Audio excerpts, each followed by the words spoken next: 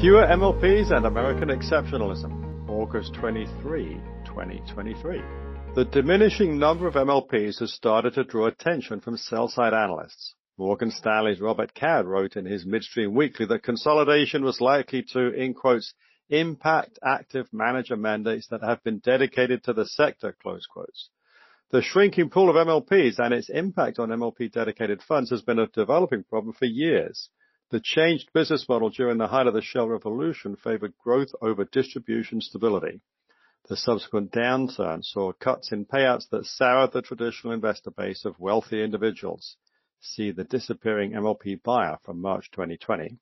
Many MLPs responded by rolling up into their C Corp GP parents, sometimes with adverse tax consequences for their holders.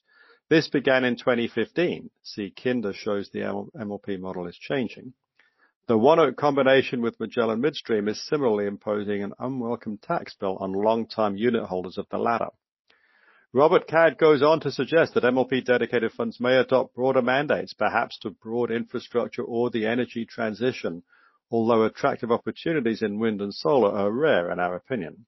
Wind power mandates are being renegotiated because the suppliers are losing money. See why aren't renewable stocks soaring. Cad notes that diversifying away from MLPs will create selling pressure.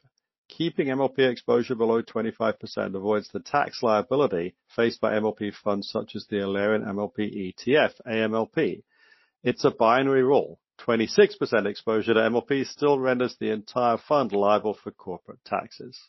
As we've noted before, investors in MLP-dedicated funds should worry about whether and how their funds modify their portfolios. See why MLP fund investors should care when they change from October 2020. Slowly switching into C Corps would impose triple taxation on those holdings because the fund would remain taxable until MLPs fell below 25%. A gradual switch could lessen the market impact at the expense of additional taxes. There's an advantage to being a first mover, so the managers of the Invesco Steelpath family of MLP-dedicated funds and AMLP are probably watching each other warily, wondering what the other will do. AMLP updates its unrealized tax liability every day. As of August 21, it was $357 million. AMLP is once more a taxpayer, so its NAV will only appreciate by around 79% of its index, 1 minus the corporate tax rate. It's a terribly inefficient structure. Earlier this year, Verify, publisher of AMLP's benchmark, sought stakeholder input on potential changes to the index. The pressure for change is growing. Investors in MLP-dedicated funds, many of whom have tax-deductible losses, have little upside in the process. Midstream energy infrastructure has been quietly outperforming the market recently. So far in August, the American Energy Independence Index is ahead by 3.5%. The extreme low of COVID in March 2020 provides a flattering point of comparison, but even over the past 3 years, the AEITR is ahead by 15% per annum. Strong performance in 2021 to 22 inevitably ran out of steam, and this year a small number of stocks with an AI angle have made diversification look pedestrian. But every trend ends, and the release of second quarter earnings has coincided with energy infrastructure gaining momentum. It helps that earnings were generally good. Results of plus or minus 5% of consensus were the norm, apart from Cheniere, which seems to reliably beat, raise, and repeat, to quote JP Morgan's Jeremy Tonet.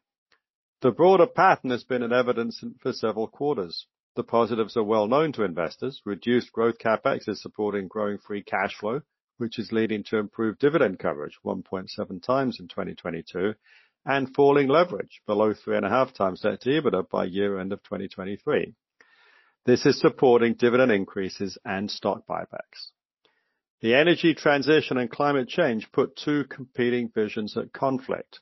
Rich world countries want lower emissions, while developing countries want higher living standards, which require using more energy.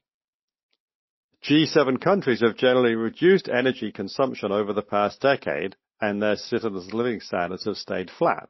The US is a notable exception in that energy consumption has grown, aided by the shale revolution and its corresponding increase in domestic supply. Nonetheless, our emissions have fallen, mainly because the mix has shifted from coal to natural gas. Renewables have also contributed modestly to this. By contrast with the rest of the G7, Americans have enjoyed rising living standards during this time. See celebrating the 4th of July. The reasons are complex and not solely due to our energy policies, but a decade reflects the policy choices each country has made.